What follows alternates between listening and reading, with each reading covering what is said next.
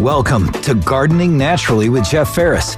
Call or text Jeff now with your gardening and landscape questions. 512-836-0590. Hey, welcome back, or welcome to Gardening Naturally. Hot day. Yeah, they're teasing us with this. We have a 30% chance of rain. Well, we'll take it. Not going to hold my breath. Hopefully we'll at least get a little cooling in the temperatures. It may only be for a couple of days, but I'll take it. Let's go to the phone. This is Mike. Mike, what can I help you with? Thanks for taking my call. What I want to know is molasses real good for the soil this time of year, or should you wait? And the second thing, do you use granular or liquid? Okay. First question. Molasses is good for the soil, and the way it works, it's safe to apply now. So you don't have to worry about burning stuff, things like that. Granular or liquid, either or. The granular, if you got a spreader, you can spread it out, and it doesn't need to be very thick, just like you're sprinkling it on the ground. And whenever you water, or when we finally get rain, it will dissolve and break down into the soil. Using the liquid means you're going to get it into the soil faster, and you can usually spray it down with a hose end sprayer. It's really easy to apply. But it is a good thing for the soil, even at this time of the year, and it's not going to burn, cause problems like that. It should provide a benefit to the soil even in this heat. Well, I understand that the one at McIntyre's it helps on pest control too, on bugs. I've seen various notes about that, that the dry molasses can be really effective at chasing away ants. Now, I find that hard to understand since the molasses is simply sugar. But supposedly it can chase the ants away. As for any other pests, haven't heard anything like that. But if it does work with the ants, there are probably others that aren't fans of it either. I just know that it is beneficial for your soil, for your turf grasses, trees, flowers, whatever you got. It will help improve the soil, and good soil always makes for good plants. Well, I have a lot of trouble with these, what they call crazy ants, the little bitty ones. Yeah. And I have a lot of trouble with them, and that's why I was thinking about when to put it down. I'm having trouble to even get into the house a little bit. You could do it now, and whether you use dry or liquid, maybe you do dry right now, and 2 weeks, 3 weeks from now, do a quick run with liquid in case we don't get any rain and it doesn't break the molasses down for your soil. But you could do dry right now and see if it helps you with those ants. And the second thing, I heard it, and is this true, it helps break down that thatch in your yard. That is true. A little too much underneath. That is true. The sugars, the carbohydrates that are in molasses, feed soil biology, and that soil biology decomposes dead things. So if you put it down, you're encouraging all of those little bacteria and fungi and things like that to go crazy and break down the dead matter, the thatch that you have. So yes, molasses can help with clearing out some of that thatch. Okay. Well, that answers my question. I sure appreciate it. Well, thank you for the call, Mike. That was a very good question, especially for this time of the year. Molasses is a benefit. Let's go to the phone. This is Dale. Dale, what can I help you with? Hi, good morning. I've got a moonglow pear tree that I planted in the spring, and I'm 99% sure it's got fire blight, with the leaves are all curling and black. And I went online, I trimmed everything down with sanitized shears and everything, and I've been spraying it with the fungicide with copper in it. And the leaves came back really strong, but it's doing it again. Can I save the tree? Yes. First question. When the leaves turn black, do the leaves get brittle, or are they still flexible and supple? The leaves start to curl and they get black spots, and then some just black areas. Yeah, but are they crunchy, or are they still a leaf? They're just black. They're not crunchy when they get at the very top, and I think that's from the heat. But they're still soft. They just have black spots on them, and just half of it's black. Okay. How often are you watering the trees? I'm watering every 2 days. You are giving them too much water. Oh, wow. A pear will flag you. If it gets too much water, you will see the leaves turn black, and they will look a lot like fire blight. And the big difference is if the leaf is still flexible, if it's still soft and bendable, it is probably not fire blight. It is probably a water issue. Now, granted, I get it, it's hot, but if you planted those trees in the spring, I would move that watering to 5 days apart. At least 5 days apart. Just make sure you're giving them a good soaking so the water can soak into the soil deep, and then let it go dry and then water it again. Constantly wet is not what the tree is looking for. And it shows you by turning the leaves black. Okay. And that I'm watering a kefir next to it so they can pollinate, about the same, but that kefir is doing fine. But the leaves are very, very different. It's really just the tree. It can be particular to the tree, yes. Moonglows are supposed to be fire blight resistant. I've not really found that to be the case. Kefir, they can be much more fire blight resistant. But moonglows, I have never had success with them. I've had several of them, and the fire blight usually wipes them out. You're doing the right thing to control the fire blight. But fire blight normally enters through the bloom. This late in the year, your tree's not blooming. I think that it is a watering issue, and that tree can have different requirements than the other ones. So spread out that watering cycle. It sounds like you're getting it a little bit much. Okay.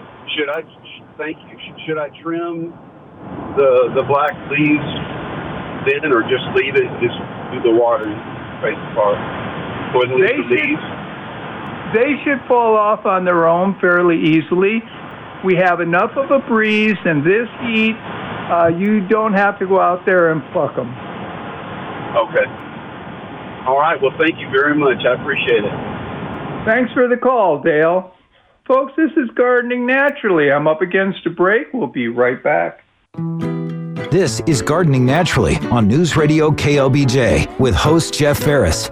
Jeff is ready for your calls or text messages at 512-836-0590. Hey, welcome back, everybody. Let's go to the phone. And this is Mike. Mike, what can I help you with? Yeah, Jeff, I'm up in Temple, and I just sent you a picture of my crepe myrtle. It's 4 years old, but only 4.5 feet tall. I was just wondering, is there anything I'm doing wrong? It's just doesn't seem to be growing. Is it one that's supposed to get tall? I think about 12 feet. At least that's what it said on the tag when I bought it. And it's been in the ground 4 years? Yes. I sent you a picture of it too. Yeah, it looks like it's growing. It just doesn't seem to be growing at the rate you want it to be. Remember, when you plant a perennial, you sleep, creep, and leap. The first year, it doesn't look like it does anything. The second year, you'll start getting some growth. The third year is when the roots have adapted, have grown out, and you now have a root mass that will match to support the top growth. Okay. It is possible that it will grow into what you're looking for. This heat is slowing everything down, but even taking that into account, it would not be real unusual for that crepe myrtle to take its time growing.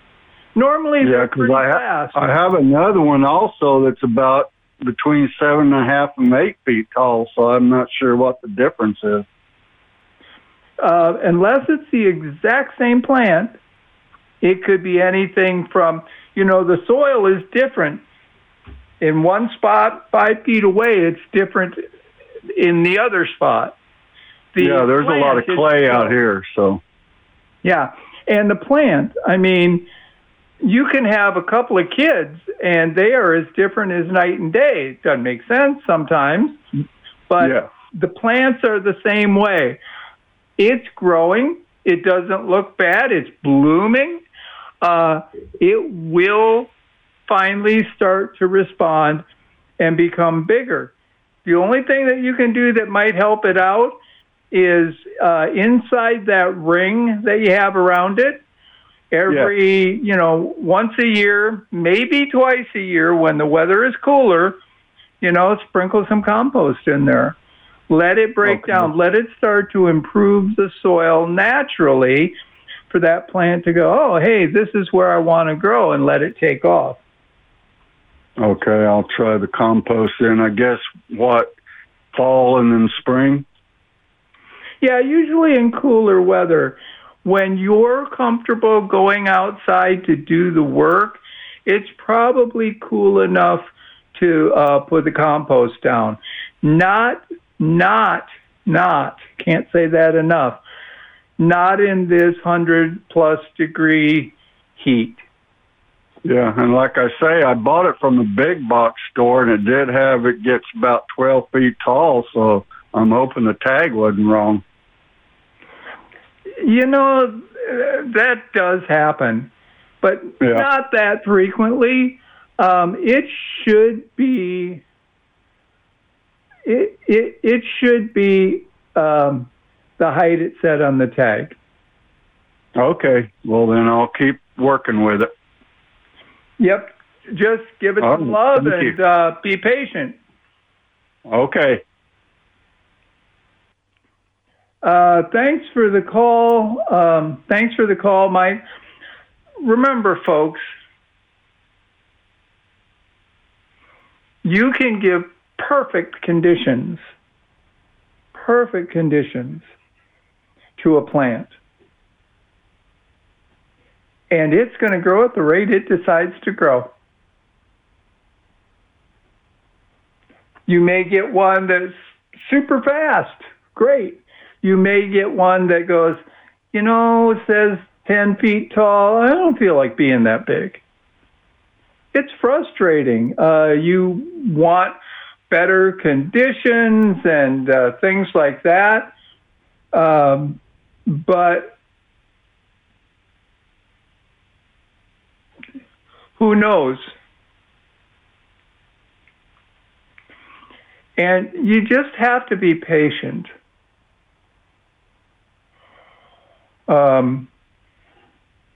You can try really hard. You can overdo it. You can overdo it. It is possible to kill your plants with kindness. Now, that doesn't mean that you shouldn't care for it.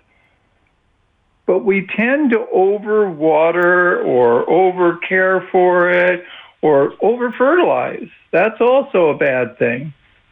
So just keep that in mind. You want to give it what it needs, but don't overdo anything. And it'll do just fine. It is really hard to judge the condition of our plants in this kind of weather. Oh, this is an interesting question. And a lot of you are going to see this. Those of you growing watermelon, cantaloupe, those kind of crops, can you have a fall crop? Yes and no. If we stay hot and you can get your plant water and fertilizer as it needs it, you should still be getting watermelon and cantaloupe. But when we get to the other side, when we start getting into the cooler weather of the fall, remember, watermelon, cantaloupe, all of the melons, they need high heat. They need high heat to produce the most sugars, to be the sweetest, the best tasting. And as we get into the fall, you will see, well, I got cantaloupes. And you cut them open and they're bland. Same with watermelon. They may produce one, but it probably won't be the quality of fruit that you get right now. Do we have time for more? Yeah. I'm betting we're going to be hot enough through the end of September at least. If you have some fruit forming, let them go. They should turn out to be good. But after about the middle of September, anything that forms as a fruit is probably going to be pretty mediocre. You're welcome to try it. There are other things you can use them for. If you got chickens, they love it. We laid out pieces of watermelon that we didn't eat the other day, and the birds and the rabbits, boy, that was a treat for them. But yeah, you can, if your crop is already in, still get plenty of good melons. Folks, this is Gardening Naturally. We got a break for the news. We'll be right back. This is Gardening Naturally on News Radio KLBJ with host Jeff Ferris. Jeff is ready for your calls or text messages at 512-836-0590. Hey, welcome back, everybody. I'm not sure. I'm not sure what happens. Okay, we suddenly think with this incredible heat and a drought that we need to go out and fertilize things. We have to break ourselves of this idea. You're not helping the plant in this heat. It isn't hungry. In this heat, it wants water. And we don't want to drown it. But it has to have water first. And the fertilizer just risks stressing the plant out. And we do not need very high numbers if we are fertilizing. when you add up the numbers, nitrogen, phosphorus, potassium, you want the sum total to be somewhere south of 20. It's argued, depending on the product you have, that anything over about a 14 or a 15, when you add up nitrogen, phosphorus, and potassium, anything over a 14 or a 15 tends to be a conventional fertilizer. In other words, it's a chemical fertilizer. That's your choice if you want to use it, all right? That is definitely your choice if you want to use those fertilizers. But in this heat, your plants will be like, why are you forcing me to eat this stuff? They're not hungry. When the weather breaks, when we start to cool off, then look at fertilizing. But as bad as this weather has been, you are not helping your plants by wanting to run out there and fertilize them. Let's go to the phone. This is Ross. Ross, what can I help you with? Yes, sir. I've got okra in containers, which is the way I grow it traditionally in big containers, and I've had real good success with it. But this year, and I know it's hot, but I also know okra likes heat, but it is just, it looks good. You know, it'll droop some in the afternoon when it's really, really hot, but in the mornings it's vibrant and, you know, I can tell it's getting enough water and stuff, but it's just not putting on blooms. Are you fertilizing? No. You know, they don't need much. I mean, they're almost a weed.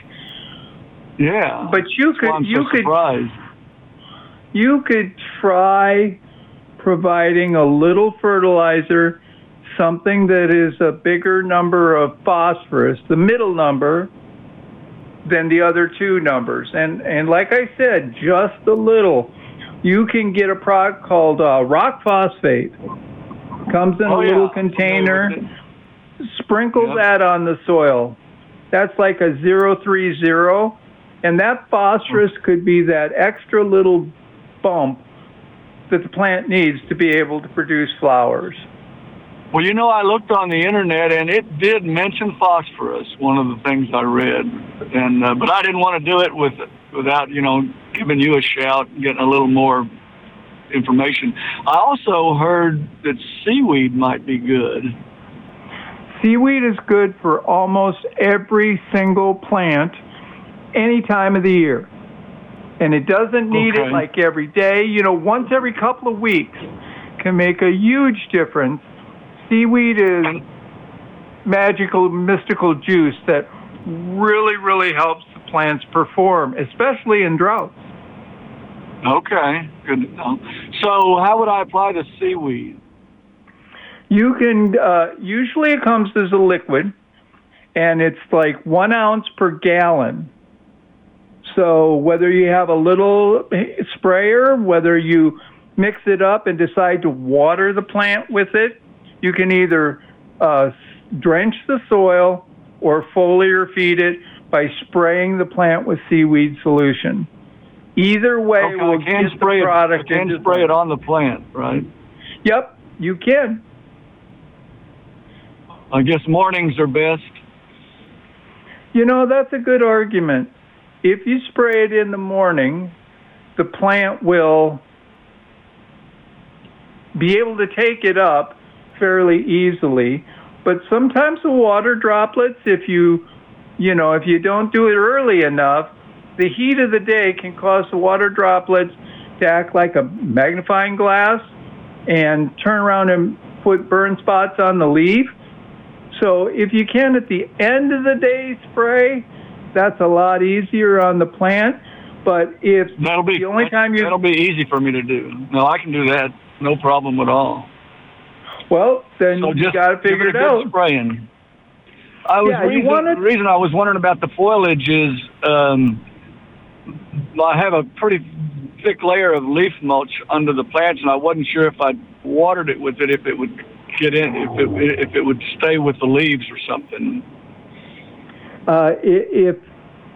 If you water and you stick your fingers into that leaf mulch and the soil underneath is not getting wet, then you probably have too much mulch. Okay.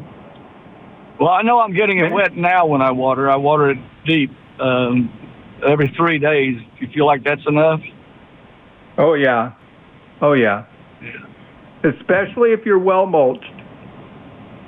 Yeah, that's what I felt like. You know, like I say, the plants look good. They look healthy. They're just not blooming. So I'm going to try some of the phosphorus and apply some seaweed. That'd be good. It doesn't take much phosphorus. It's a dry powder. Sprinkle it around the plant, and when you water, it'll soak and seep into the plant so that they can get the nutrient they need. Perfect. Thanks for your help. You bet. Good luck. Enjoy the okra. Normally, that's a crop you got to give it away because you get so much of it. Not sure. I think the heat is a direct factor, but you can also try to cheat it here with a little phosphorus and the seaweed solution and see if you can't get another crop. Yes, sir. Thank you. You bet. Thanks for the call, Ross. Folks, this is Gardening Naturally. I'm up against a break. We'll be right back.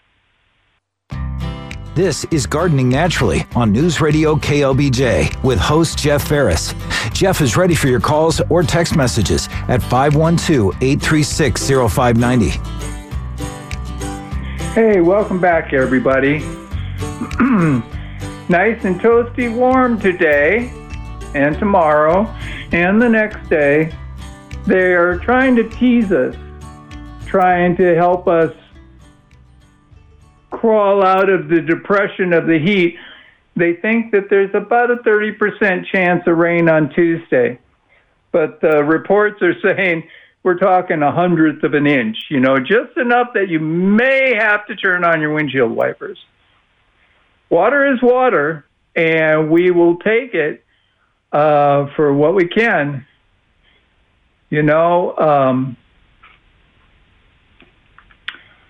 I wish we could rely on better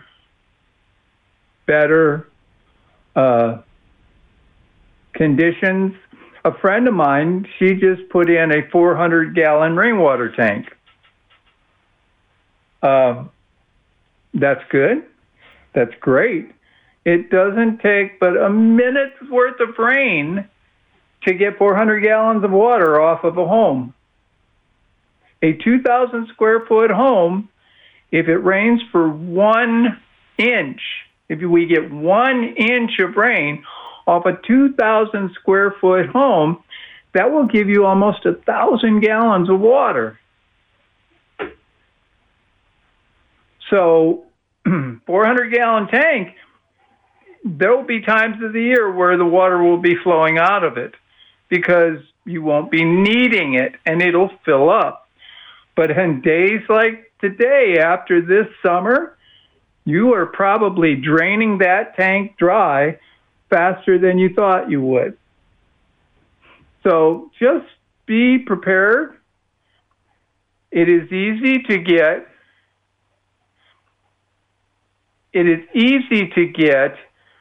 more tanks. You can combine them. You can get one of one size and then figure out how it goes over a year. And you can always add more tanks. And every time it rains, you wind up collecting more and more rainwater. So when we need it, it'll be there to use. If we don't need it, well, we'll just let it pour out and fall on the ground like regular rain would have. 400 gallons. I had 400 gallons, but it took me 8 55-gallon drums to make it. Okay? It's not that I had a single tank holding it.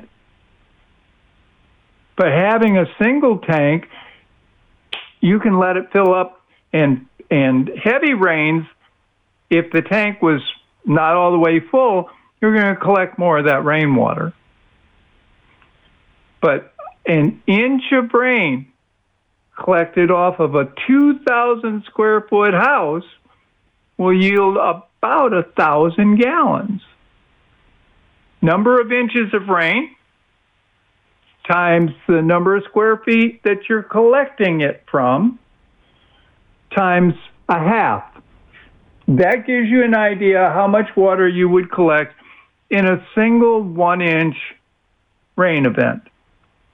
Now, here's the deal. We're supposed to get 32 inches of rain a year. I guess we're about 10 inches behind at the moment, but 32 inches of rain means you would collect 16,000 gallons of water. That's a lot. That is a lot of rain, and that would keep many of our gardens and landscapes and trees doing quite well considering the weather conditions. We have got to have some rain, but we can't command it. We're hoping that some storms are coming. And of course, you know what's going to happen, right? We are going to get hurricanes, tropical depressions, and rather than getting a nice day where it rains and we get maybe an inch or two of rain over the day, we're going to get inches of rain in short periods of time. The flash flood scenario. So be prepared. Be prepared. You see that for the first time in 80 or 90 years, they're having a hurricane is going to hit California. There will be some serious flooding there. You're talking places that if they got an inch of rain,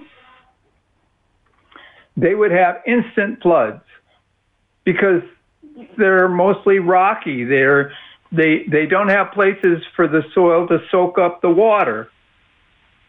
The kind of rain they're going to be looking at, we're going to have some very bad flooding.